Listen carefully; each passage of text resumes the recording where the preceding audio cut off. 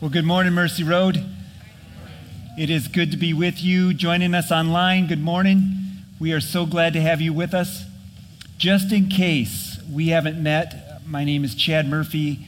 I'm spiritual formation pastor here at Mercy Road, and it is my privilege to bring God's word to us this morning. I've got an interesting title for our message. The title of today's message is Specks and Planks. And if you have your phone or your Bible, I would love for you to join me in God's Word today. We will be primarily in Matthew's Gospel, chapter 7, looking at verses 1 through 5. But to kind of set the stage for why today is important, why this message I think is important for us, I want to share something that Pastor Mike shared with me. It's an interesting article written by a pastor and an author named Carey Nieuwhof. I want you to take a look at the title of the message. It's a pretty striking title. Why do we hate each other so much? 5 reasons anger is the new epidemic. And one of the things that struck me about the title, if you get a chance to look at the article, it's written in bold and all caps, which I'm not great with how people speak, but I'm told when you use all caps and bold, you're saying something very outrageous, like listen up. And so I think there's some profound, important messages that we can all garner from this article if you get a chance to look. There's just one thing that hit me right in the heart. It struck a chord with me, and I want to share it with you this morning. One of the things he observed about our current culture, our current time, our current place in history is hate generates more clicks than love. If we're online and we're searching on Twitter, Facebook, what they're learning is hate, outrageousness generates more clicks, more willingness to say, I want to take a look, than love. It's a sad truth that people, that we somehow have become more attracted to anger and outrage than we are to love and kindness. Facebook, Google, Twitter, and other social media outlets use algorithms, which are just cool formulas. They begin to understand and study our behavior, and then they flood us with things they think will draw us deeper and deeper and keep us on their social media outlet longer. And what they have figured out is outrage sells more clicks than love and kindness and even good content. If something can be a little outrageous that can grab our attention, full of anger, they've learned about this human condition that we're more likely to click and take a look than a well-researched content that's not outrageous. In other words, they have learned that if they can display in their titles some hate and anger and outrage, they're going to get more clicks, which means they're going to be able to sell more advertising dollars than if they just gave us good content that was not outrageous, full of love.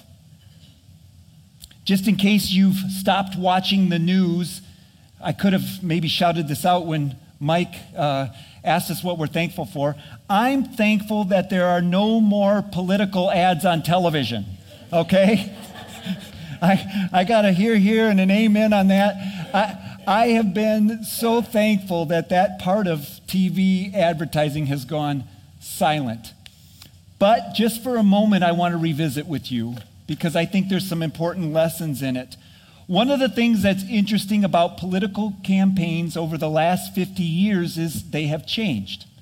And particularly, advertising has changed.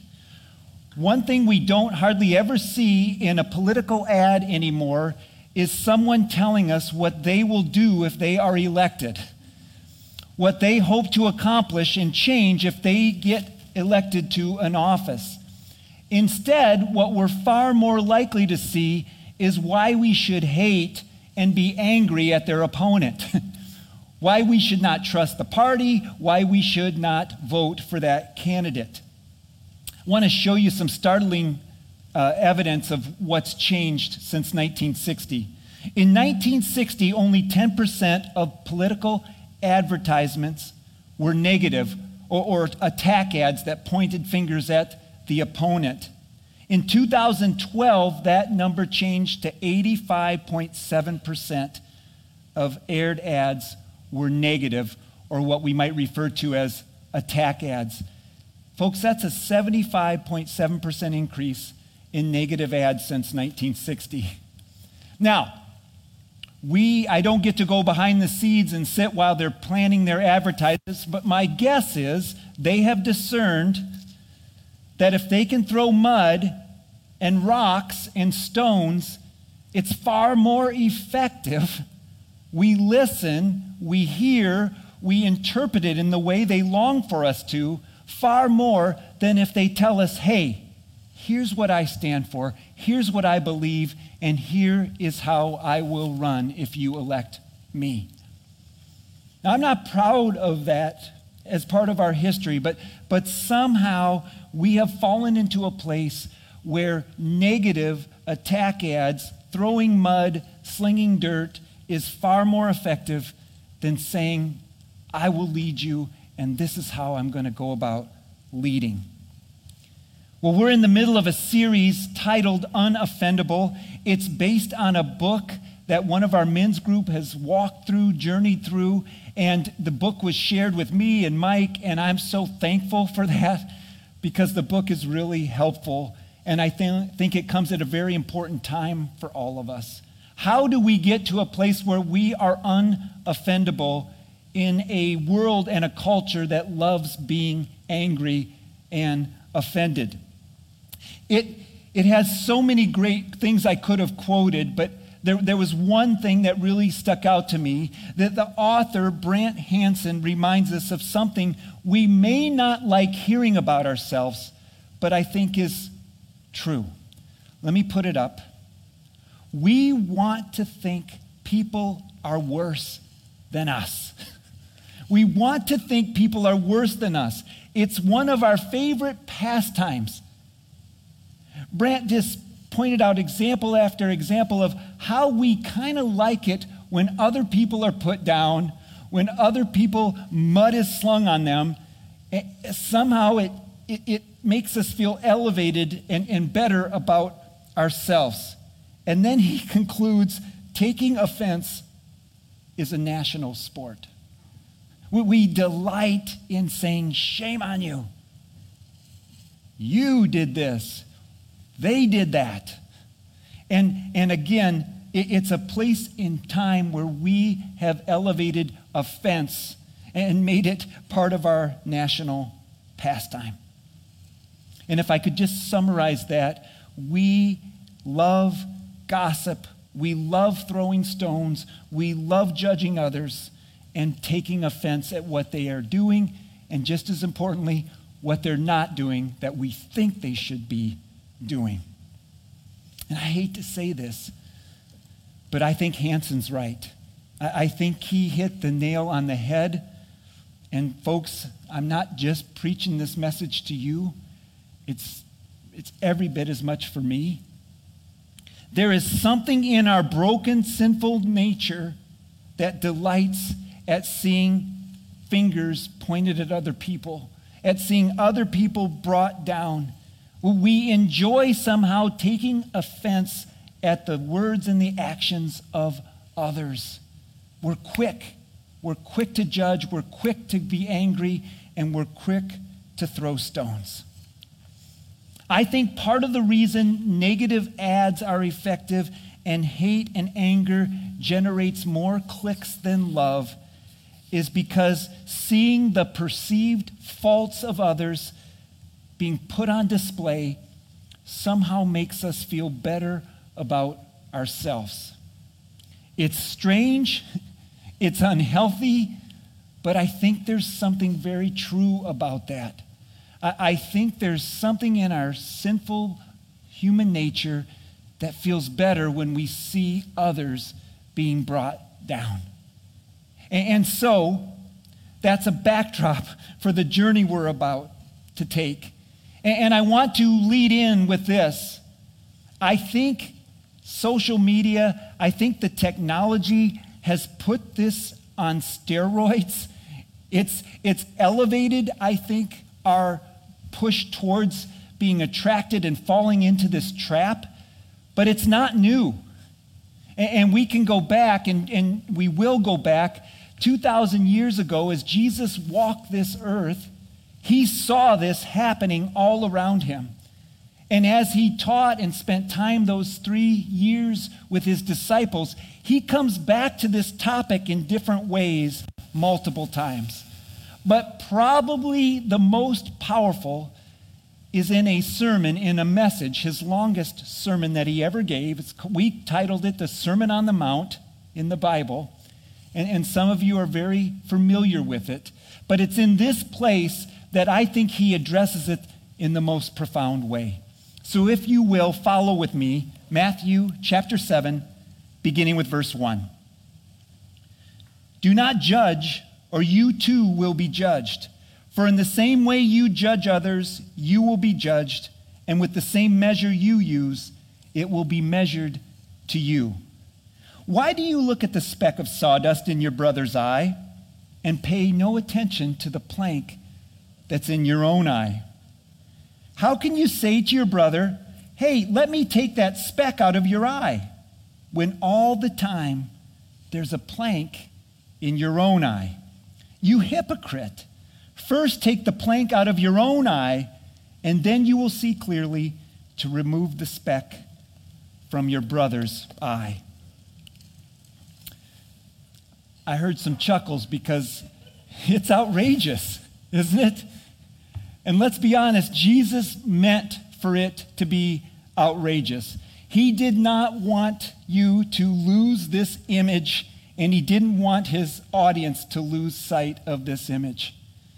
Jesus looked out to those around him and he said, why is it your nature to point out the speck in David's eye, in Carrie's eye, in Terry's eye, when all the time you've got a plank in your own eye?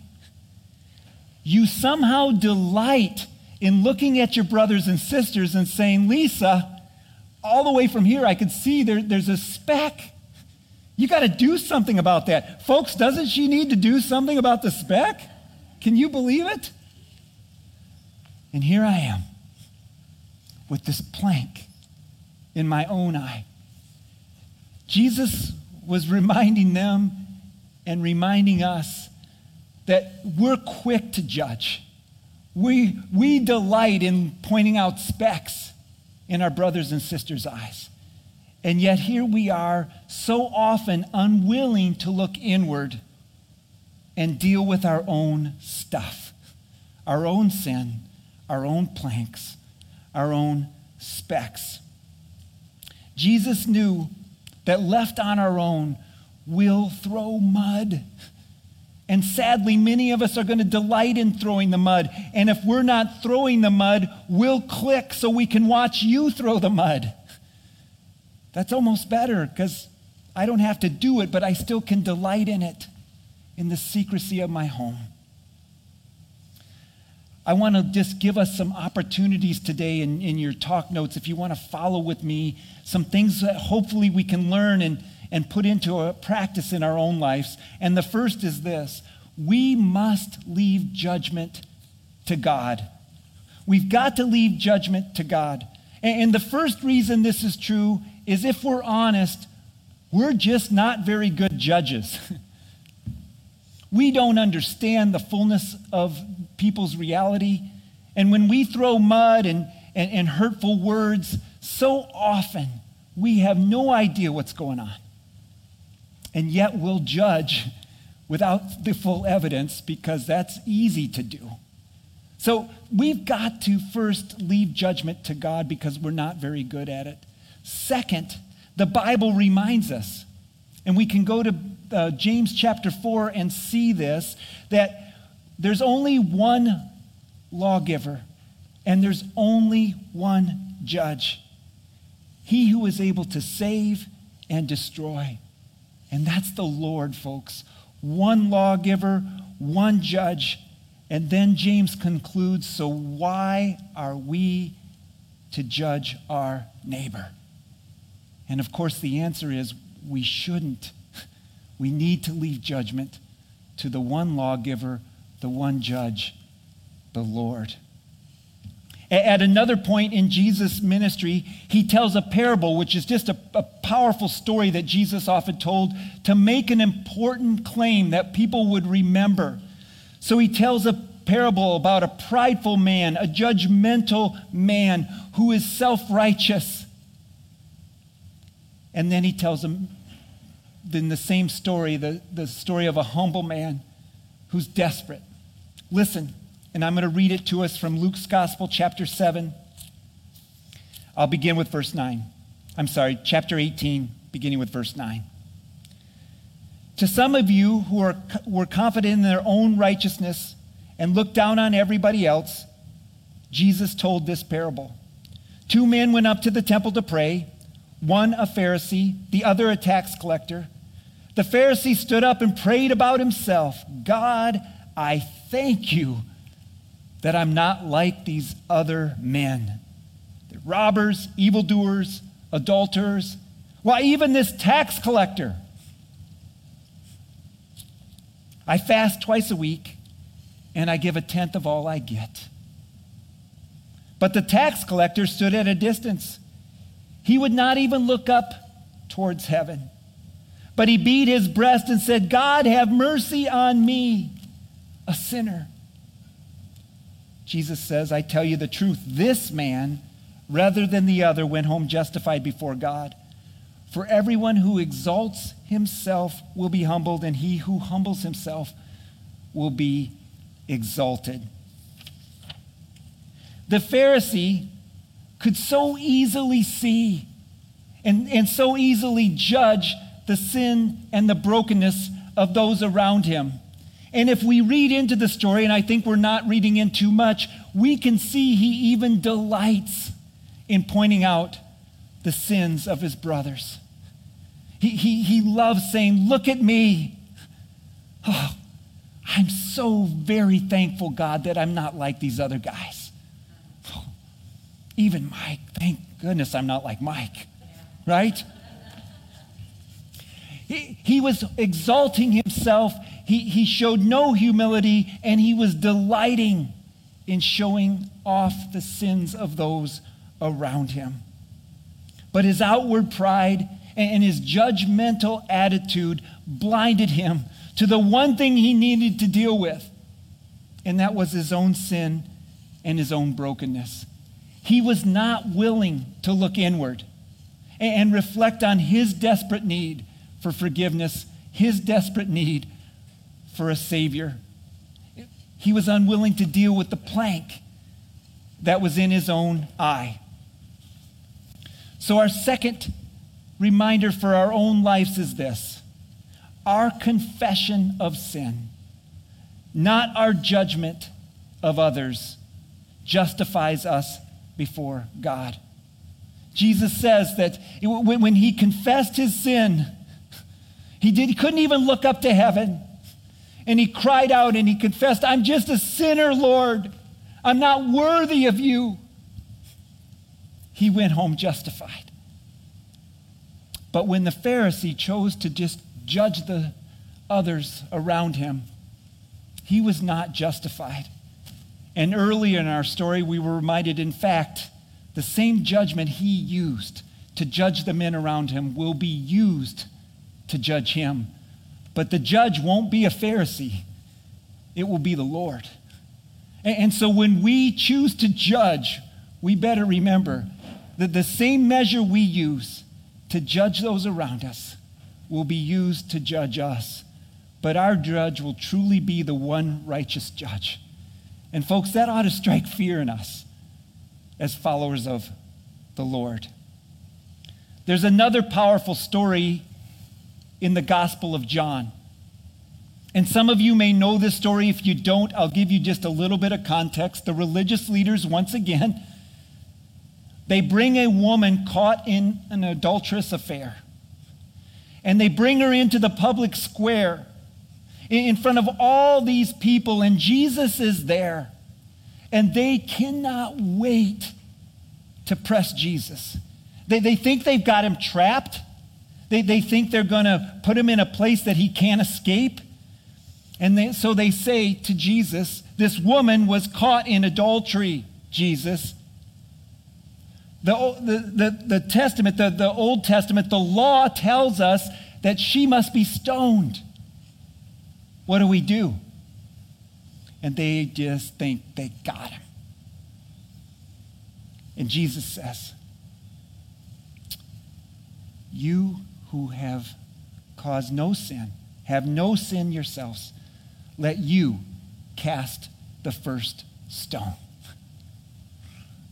And one by one, they turn and they sadly walk away. You see, they loved seeing the speck in her eye. They couldn't wait to bring it to the attention of Jesus. They couldn't wait to say, stone her, Jesus. That's what the law calls for. But Jesus said, hey, before we do that, let's look inward. And if you are without sin, boy, by all means, go first.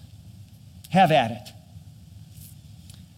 Folks, those Pharisees, I don't like to say this, but that could be you and it could be me.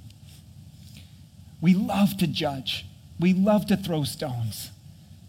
But we need to look inward and deal with our own sin and let the Lord be the judge. Amen? Folks, one of the most powerful ways we can become more unoffendable is to remember how much grace and mercy God has bestowed upon us. You want to become unoffendable, come back to that truth, the one that had probably brought many of us to tears, that God loved us enough to die for our sin, to take our planks, to take our specks, and wash them away through the blood of our Lord and Savior Jesus Christ. It's really hard to get offended when we remember that truth about ourselves. We haven't earned the right to be in heaven. We haven't removed all our planks and all our specks, and we're just righteous as all get out. Therefore, we will be with the Lord. He dealt with the planks, and he dealt with the specks. And it's really hard to get offended at the brokenness and the sin of other people when you remember the love and mercy and grace that has been bestowed upon you. Something crazy happened to me this week, and I don't think it was an accident. It's funny to me now, but I thought about it all weekend. On Friday, it was pretty nice out, and I was off, and so I'm like, I better deal with these leaves. I'm running out of time.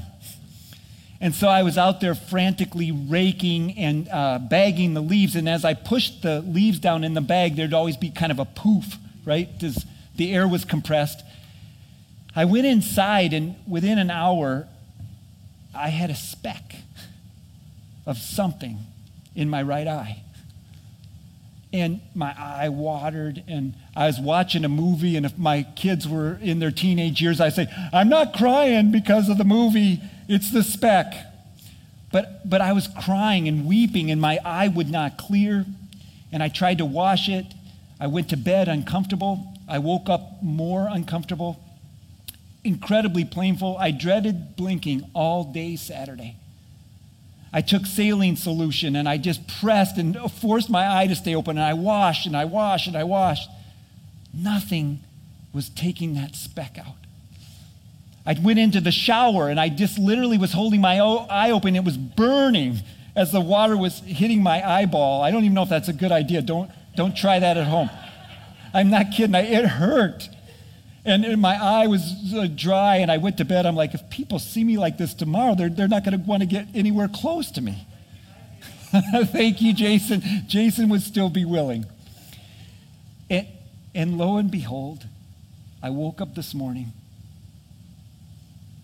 and I'm better. And all I'm saying is, I just think God was putting an exclamation point and saying, I'm the one who deals with your specks. I'm the one who will remove the planks. All you need to do is come humbly before me, confess your sins, and I will wash them clean. Amen? Amen. We serve a gracious, loving God. Folks, the most profound hymn that we sing is Amazing Grace. May not be your favorite, but whether you're a Christian or not, you probably know a portion of it.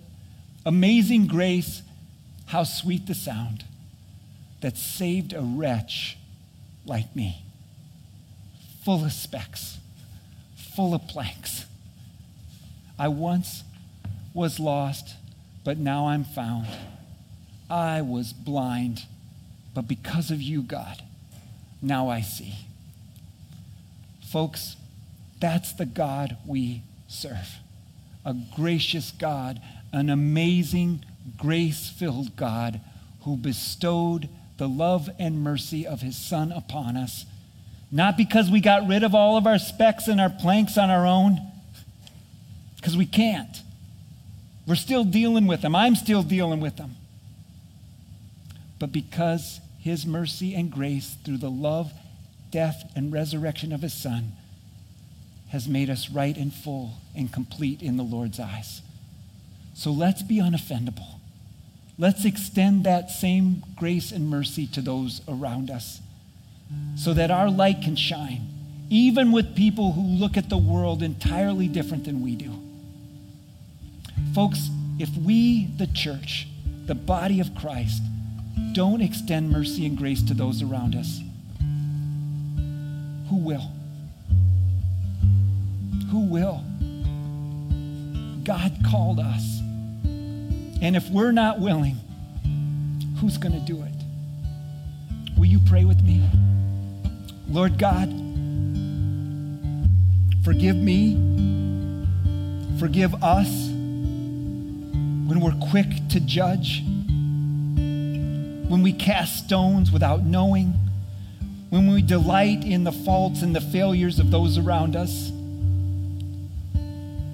when we click on the outrageous but refuse to lean into the love and hope. Lord, soften our hearts, soften my heart. Take my heart of stone and give me once again a heart of flesh. May the grace that you have poured onto me and to us fill us so full that we pour out grace and mercy onto those around us. Lord, we want to be a church. We want to be a body of Christ that's unoffendable. Thank you that you are the righteous judge. May we live and walk in mercy and grace. This is our prayer, and we pray it in Jesus' name. Amen.